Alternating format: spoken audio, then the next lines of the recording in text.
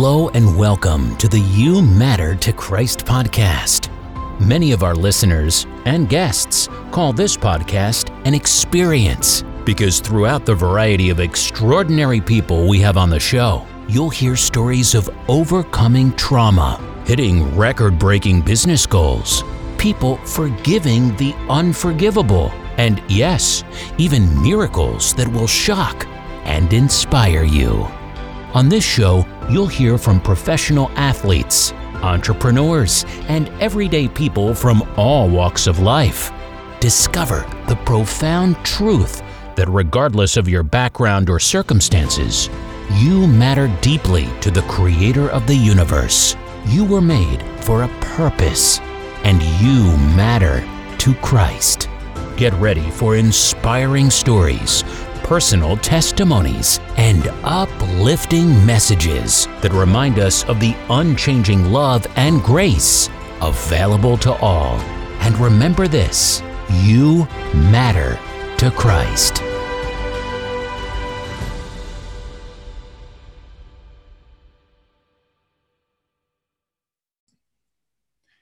Hey everybody, Chad Burmeister, CEO of ScaleX.ai, and I'm your host of the Living a Better Story podcast. Today I've got Anthony with me, who is the founder and CEO of SignalWire, and he started around the same time that my company did, which is December of 2017.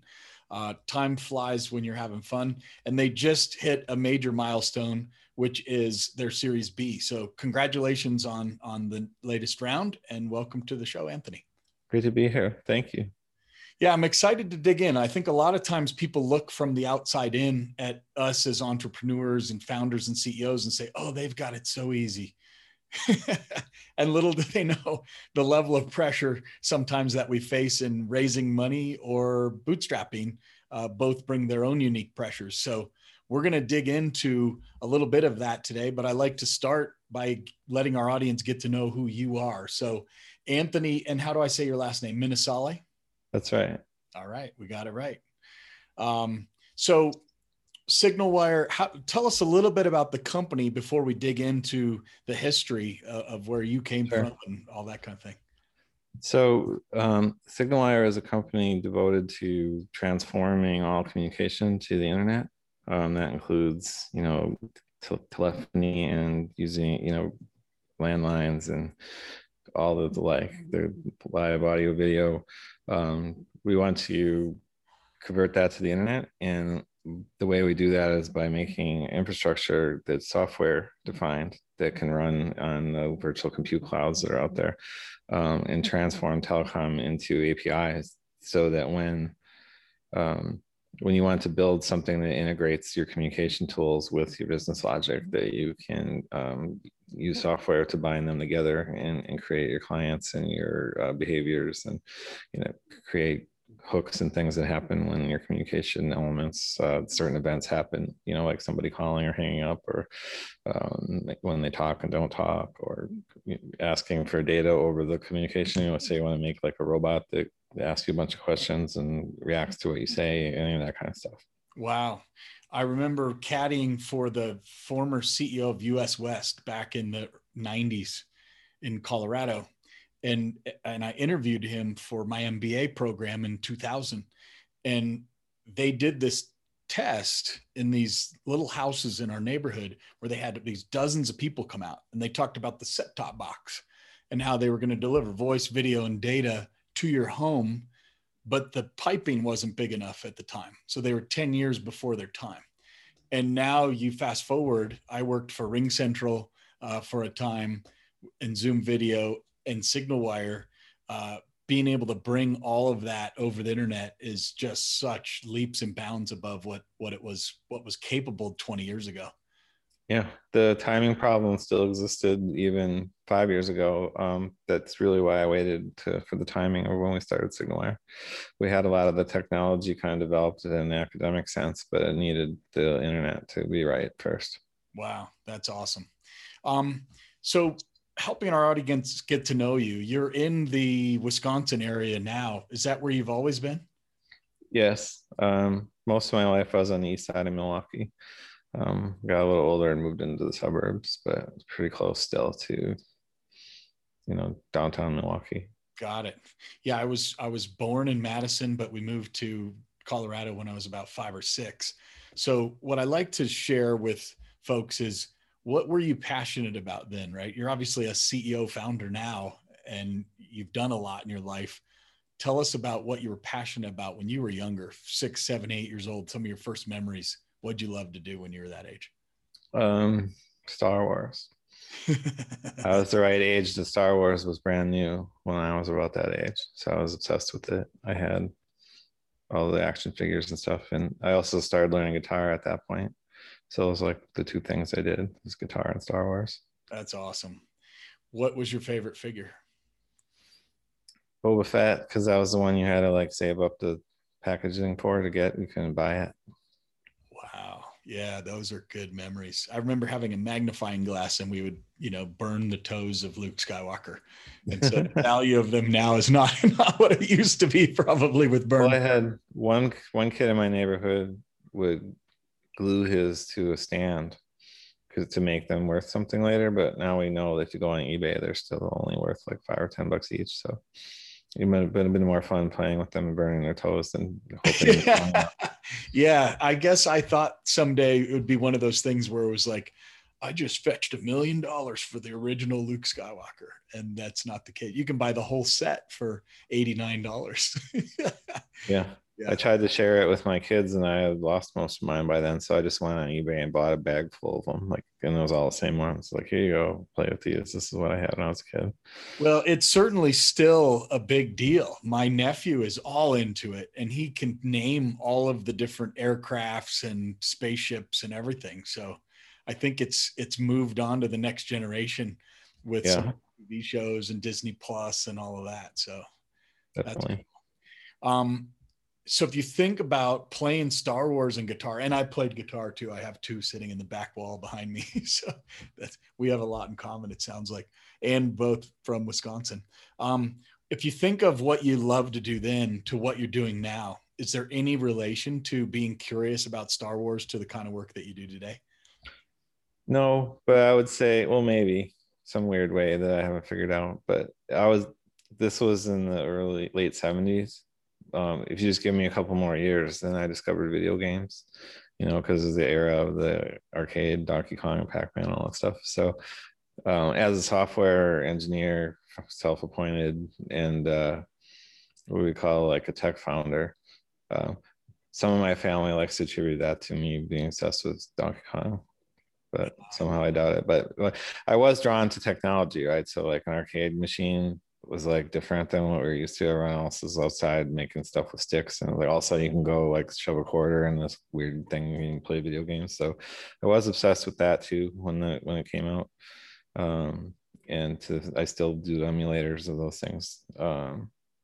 But maybe that was like my draw to technology, because I got to see that. I was too young to capitalize off of it. Many people are rich from making just single machine. It's like Space Invaders, like made so much money that they had to empty it 3 times a day because it would stop working because it got clogged with quarters.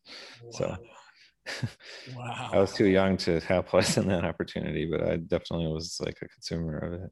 Wow, that's pretty cool.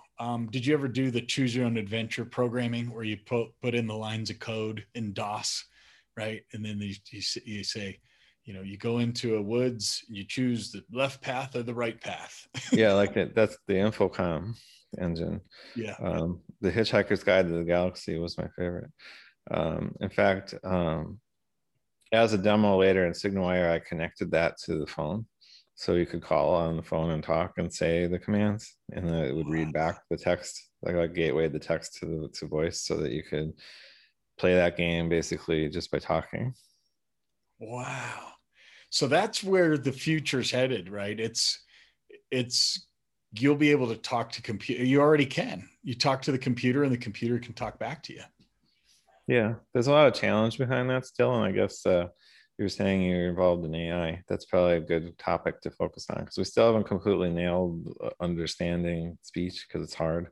Our brains are the best thing ever at doing this, and maybe AI will figure it out. It still gets it pretty messed up, but it's getting better constantly. I think there's like 2 pieces to it, like capturing the voice and then sorting it into pieces and then interpreting it, because you almost need like 2 or 3 steps of processing, because it's almost impossible as a generic computer to understand the context. Especially English has so many words that sound the same depending on what you're saying. So you almost need like get all the words and separate them, and then do another pass where you take logic and try and make sure that's not garbage, because it's very easily like it could just nonsensical stuff, but if you read it, it's like, oh, this is what I said. It's just hearing different words. So There's I think a that's a lot of work. company called Balto Software out of St. Louis, and they can take a phone conversation between a salesperson and a prospect or a customer, listen to it in real time, and then serve up what the salesperson should say back to the customer based on the AI's understanding of the conversation. Now, to your point, it's probably catching something like a competitor word, right? It's probably not fully understanding all of the sentences put together, but it's getting better and better to the point where when call centers are selling insurance or large transaction volume that are highly repetitive, it can really do a good job at keeping the salesperson on the track that they're supposed to be on by listening and providing feedback to the calls. Right. And I think there's a lot of opportunity to improve the context area of conversations with robots, because we all accept like Siri and Alexa and Cortana for whatever, there's one, no matter what kind of ecosystem you prefer for your computers, there's some form of AI voice stuff. Right. And they all lack context still, which is a great opportunity to expand on them. Like you can't just say, hey robot, I'm hungry, and it like relentlessly tries to help you until you tell it to stop. It's like you have to say it all in that one sentence, and it forgets. You have to move on. The next command is completely irrelevant. Like it should still be worrying about the fact that you're hungry.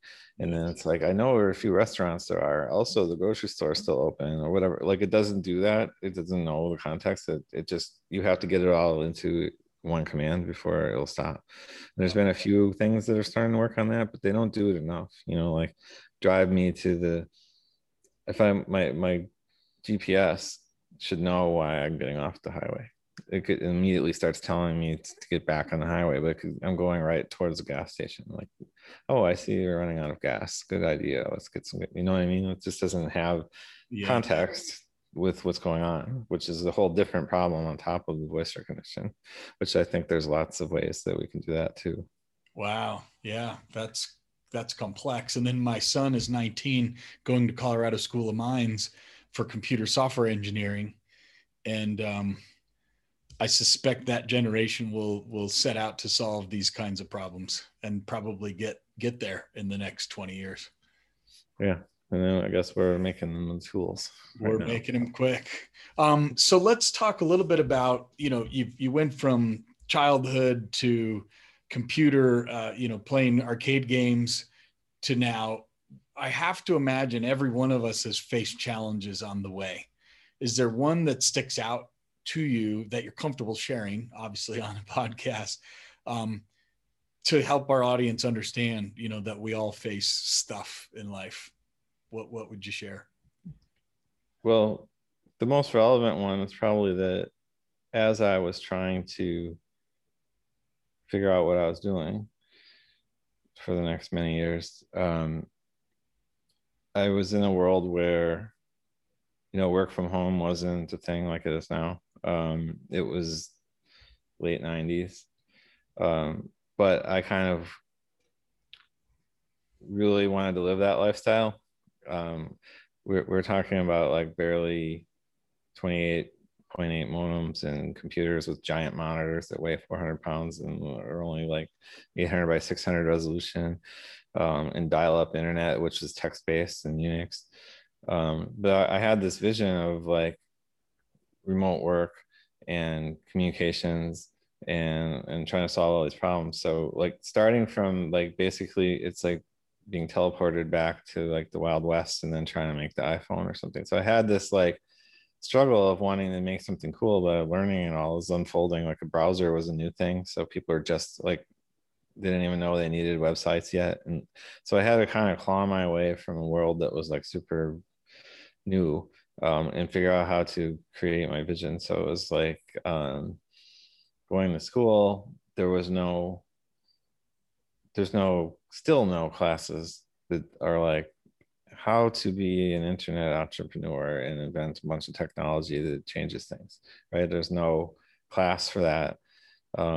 It basically just teaches you kind of generic computer science. I think it's gotten a little better since then, but there wasn't really anything that was happening. So I had to basically drop out of school because I was so obsessed with like what was unfolding in front of me that I was forced to kind of like self-teach things that were happening in the world, like right around me, like the advent of the internet and CGI programming and web-based apps, and like, watching it all explode around me and trying to, hang on to something and grow with it. So I would say that would probably be the hardest thing, because there's just not like what I ended up doing as my career is not something you can go to college for.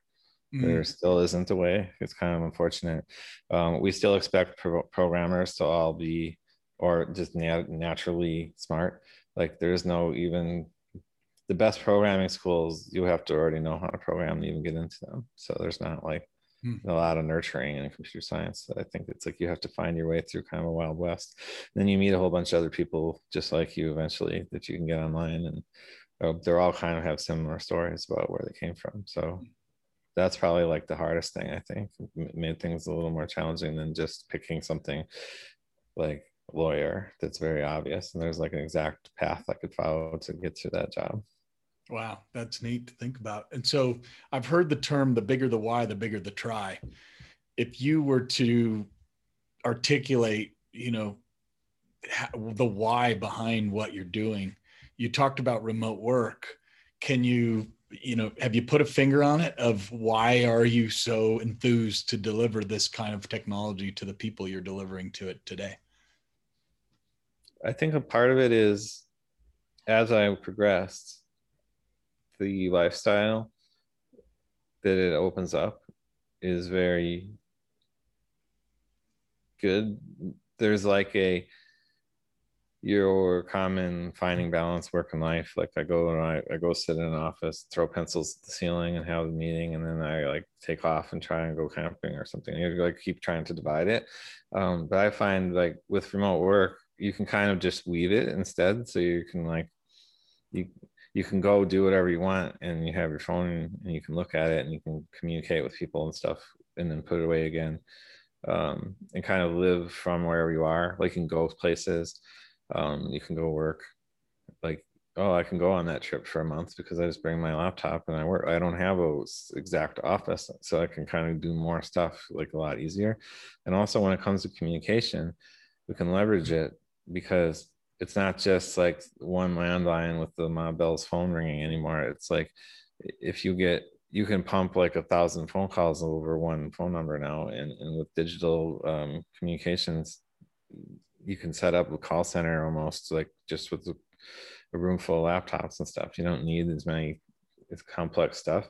So like even your home phone number, like consumers eventually can start enjoying the fact that you can get like 5 calls to your house at the same time, and if 5 people are home, they all pick up a different phone in your house. Like just because one person answered the phone, the rest of them shouldn't be useless. So those are all kinds of cool things that I've started working on and being involved in and want to bring to the masses of general people. I mean, I Not love just when I like, land on your website, what you just said is what's right there front and center on the site. Be there anywhere. And I'm traveling to Atlanta tomorrow at 6 a.m. Then I go to Charlotte to see my aunt and uncle. Then I go to Kentucky to see Noah's Ark that I've heard a lot about on Monday. And I wasn't planning on working. My wife was going to be coming with me, and now she's got a cough. So she's like, yeah, I'm just going to stay home. So but that's fine. It's okay. Now I'll actually work in the hotel room a little more than I had planned. But, to your point, I also thought about, I'd love to go skiing I've been to Canada. I'm in Colorado. I'd love to ski in Europe someday. And well, why not? What's holding you back? you know, and that's the beauty of the kind of technology that's available. Be there anywhere. It's awesome. Wow. Well, this is fun. If you were to, what would change everything for you, right? Whether it's with work, whether it's with your personal life, like you just woke up one day and you said, holy cow, that's awesome. Like, what would that one thing be for you? That's a tricky one, because that I think happens every week for me, because there's a lot, we're very bleeding edge with stuff that we work on. I think that probably the best thing for me would be, so when you're doing running a new company, there's kind of this notion that you're either in wartime or peacetime. And wartime is you're struggling and fighting and clawing your way up and being scrappy and trying to figure out how to like poke everyone, you know, and run between their legs and get out there and grow and avoid getting all the different, you know, it's just like being in war and arrows coming at you in every direction. And then there's also peacetime, and you usually transition between them. Like it never lasts forever. You go back and forth between these, but startups are always born in wartime, no matter what. Like you don't just magically show up and you're winning and everything. So that would probably be the best one, was to hit that peacetime. Give me a little rest from the strategy in peacetime is easier to do than in wartime. Yeah, I love it. It's interesting. My son faced some oil burn earlier in this year, and so he's healed now. So he said, Dad, on a scale of 1 to 10, what's the most pain you've ever faced? And I'm like, I don't, maybe a 6 or a 7. I broke an arm or something, but you know, your adrenaline kicks in and copped it down to a 7. And so he was like, well, I don't know, maybe I'm a 3. And this is like hand burns, face burn. And he's like, I don't know, I'm a 3. And then they go, okay, you don't get meds at a 3. He's like, no, then it's a 7. I need to get my meds, right? Well, I started paralleling that to stress. There's only a scale of 1 to 10. There's no such thing as 15 stress. And it seems like we make up the number that we associate with the stress that we go through, right? In your role as founder and CEO, if you were to put a stress factor on, you know, a typical month, does it ever get to a 6 or a 7 or a 9 or a 10? Or have you come to a level where you just keep the stress under a 3 or something? Like how do you manage that? And what number would you put to it? I think that in a similar vein to what you're saying, you could set whatever the normal is, and that normal suddenly will go down to the middle of the scale, because you're whatever you live at will like keep going down to normal. So I remember being new to this before when I was just like working for other people doing, say, like building the tech side of things or building, like maintaining systems for people. And if I'd make mistakes, I'd have to clean up after them, or I'd be in a hurry to do stuff. I found myself up at like 3 a.m, like panicking about, oh crap, I accidentally like killed the server. I have to make the whole thing again or whatever. And that was like an immense amount of stress. But in comparison now, if it's like trying to close, you know, a $30 million round, it feels almost the same, but it's a lot bigger stakes, you know. So it could be fast forward even farther, and I'm doing like $10 million deals every other day, and it's probably pretty stressful. So I think that if you figure out how to baseline it, it's hard to really gauge. So I'd say like I always live at 5, because whatever used to be a 10 is now only a 5 or something like that. Like, but it's pretty important to try and not always be stressed, because it blocks your ability to see. It's like foggy, because you're always like trying to get out of the one thing that's crushing you, and it makes you feel like you have no control over it. So it's one of those wisdom things that you learn after the fact. Like if you just turned it off and walked away and sat under a tree for an hour, you probably have better results than if you're like sitting there trying to stay up all night fixing it. I love that. Dan Martell, I go on his ski trips to Canada, and he has 48 CEOs attend. And he talked about this in, you either have dollar problems, $10 problems, $100 problems, $1,000 problems, $1 million problems. And it's just the scale that changes. And yeah, to your point, when I'm focused on, our company did 1.4 million last year. So now we're targeting 2 million. Well, if you have a bad month or a bad quarter, you could be down 100 or 200,000. In the past, I would be like, oh my gosh, that's terrible. Like that's what I make in a year. And now it's like, okay, you just need to solve for that. It's just a bigger stack of chips on the roulette table. Yeah. Yeah. Baselining it. That's cool. So thinking about 3 years from today, you've progressed beyond the B round and done some things. What is, if you could wave the wand and say, wow, Chad, I'm back on your show. I've just had the best 3 years ever. What would that look like 3 years from now for your family, for your employees, whomever? It most likely will be getting as much of my vision implemented as I can. And hopefully there'd be another one of big milestone happening somewhere in that timeline, because we just hit Series B right now. There's lots of other outcomes you can do. Like you can keep going up and getting more funding. You can get an exit. You could go public. I'm sure it'll be one of those. And I have to work my way backwards from that. So I'm imagining that it will be, again, the cashing into $10 million problems, Yeah. Trading my problems of being kind of in the same boat, but having a lot of growth and larger company and more time to think, because we have other people that are helping. We started out with like 3 people and we're up to like 70 now. So 3 more years, I'm sure we'll be a couple hundred. Yeah. Awesome. Where was I going to ask you next? I was going to ask you about if you could go back and talk to your 20-year-old self and say, if you just do this one thing, what would that be? That would probably be to implement my ideas faster in certain cases. It's a waiting game in some ideas and other times it's not, but it's, if you start seeing a pattern where you're like, the imaginary they should make blah blah blah, or there should be this, and then you keep seeing it and like maybe you're actually good at coming up with some of those things, so you should try and do them instead of just like declare that you wish they existed and wait for someone else to do it. Boom. Yeah, that's good. We're just launching an app this week that was like that, and it came to us through COVID, and we just said, someone's got to do it. So we did it, and it wasn't nearly as hard as I expected it would be. All right, last question for you, Anthony, is about faith.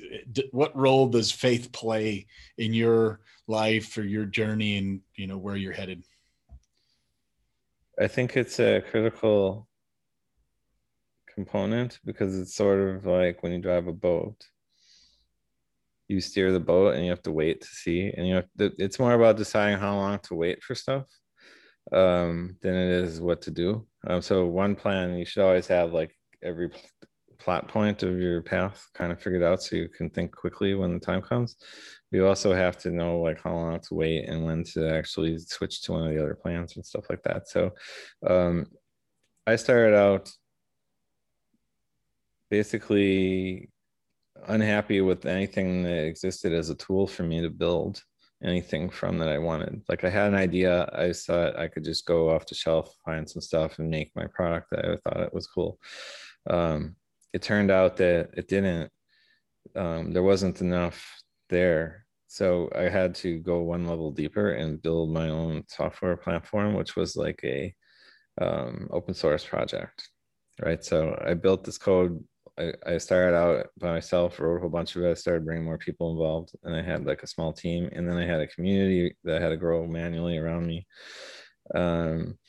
and just kind of taking on giant, ridiculously ambitious things like that. Like when we were starting, everyone said it was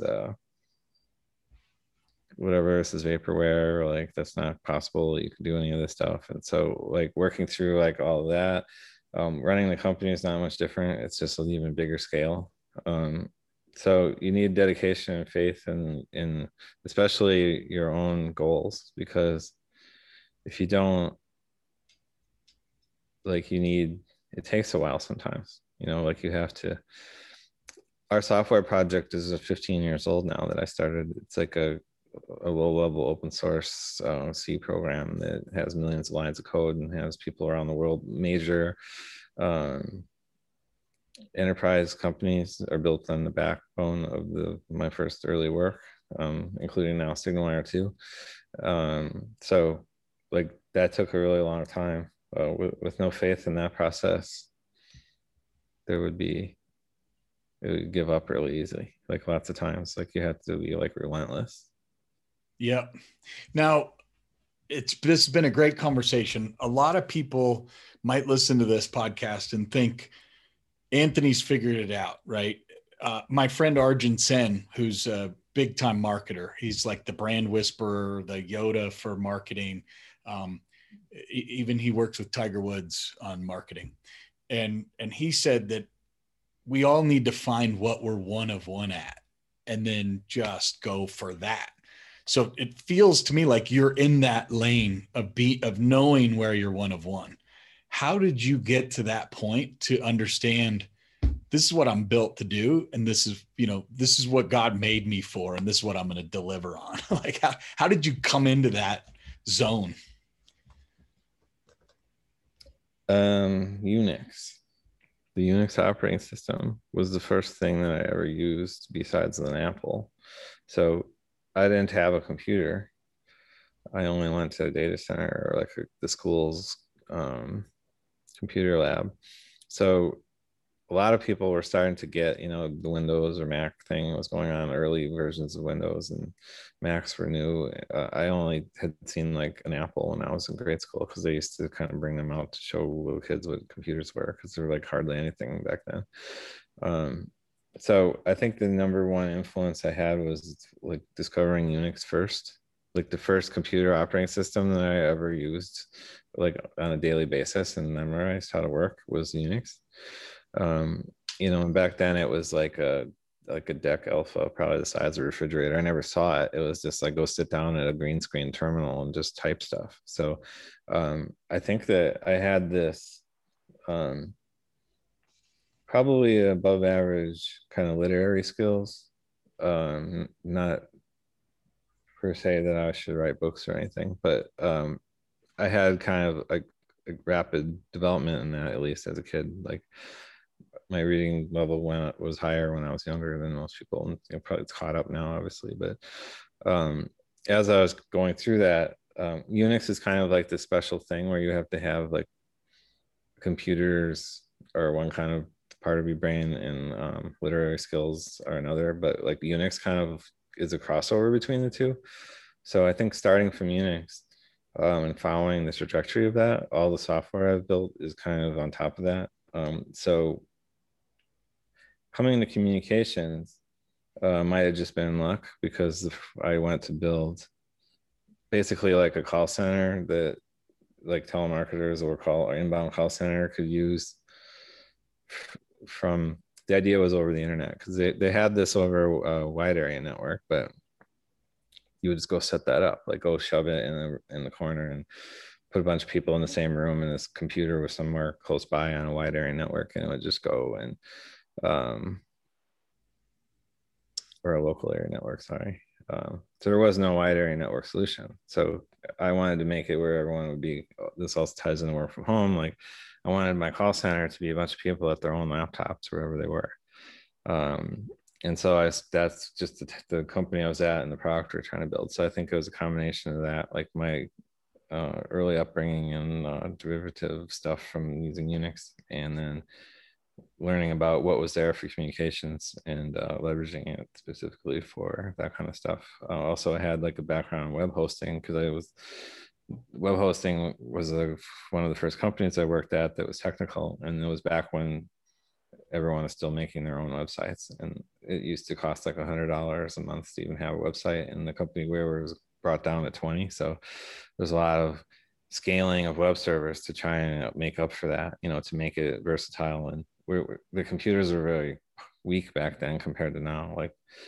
Like everybody's laptop is nicer than the servers we used to put like 10,000 websites on in like the 90s. So I think it was just a combination of all that. Like, and it tends to be that way with everyone.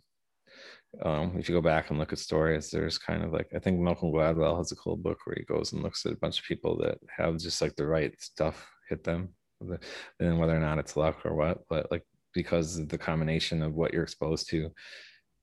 Like Bill Gates' mom had like a free pass to the computer lab where you used the punch card computer, and like no one could touch it unless you had time share on it, and she just had like unlimited, so he got to spend every night playing with the thing. So you just get the right combination of stuff, and it produces different people with different skill sets, I think. So whatever my track is came from those things, kind of just being there at the right time. I mean, that's a neat thing. If you're listening to the show, pay attention, because think about what Anthony just said. Looking back, one word, Unix, right? And your eyes lit up when you talked about it, because it's like, yeah, that's the thing that helped lead me into the path that you're supposed to be on. So it feels to me like sometimes we as people go down a path that they don't find their Unix, right? And they just go down something because someone else thought it was good for them to be a lawyer or a doctor or something. And it's important to pay attention to those things that cause you to light up, and amazing things can happen when that happens. So what a cool conversation. Anthony, really pleasure having you on the show. Anthony Minessale, who is the founder and CEO of SignalWire. If you haven't checked out the site, very cool. Be there anywhere. And man, it looks like I'm really gonna have to check out this video collaboration, because when I was with WebEx years and years ago in 2005, and I remember video first came out, and I would have the CIO on sales calls, on big enterprise calls. And I remember them telling a story that video, a picture's worth 1,000 words, and the video tells the whole story. And they showed a picture of someone in the middle of the street where this guy that looked like a thief was holding on to a bag. Like it looked like he was going to steal this purse from this woman in the middle of the street. And that was the picture.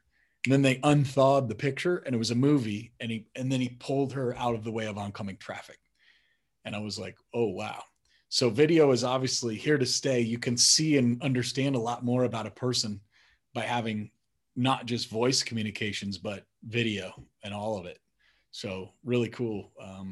Empowering. That's kind of our goal, is to break that down into tools so that you can combine all those things your own way. So when you want to build something, you have the hard part, the infrastructure. You can just build the client against it and provision your resources and generate apps and have the video arranged any way you want and use it for whatever kind of vertical you think is interesting.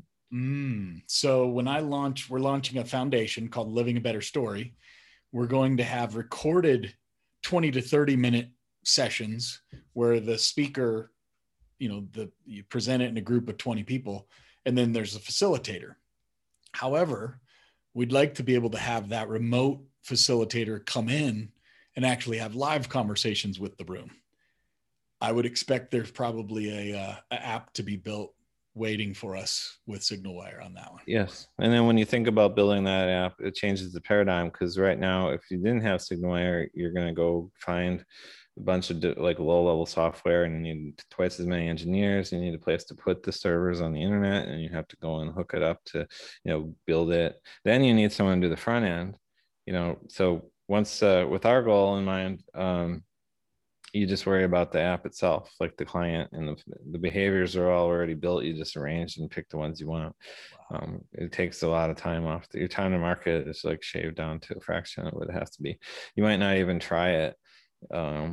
It's very similar to like what has happened in things like Stripe and payment processing or email, where it's like actually pretty hard right now to go make your own email server, or like if you build a payment gateway yourself, like to take credit cards and stuff, like some of those things are they're prohibitive by the time it takes. So you could do it if you had lots of money and an army of people, but then you're just repeating something that already exists or not doing it well.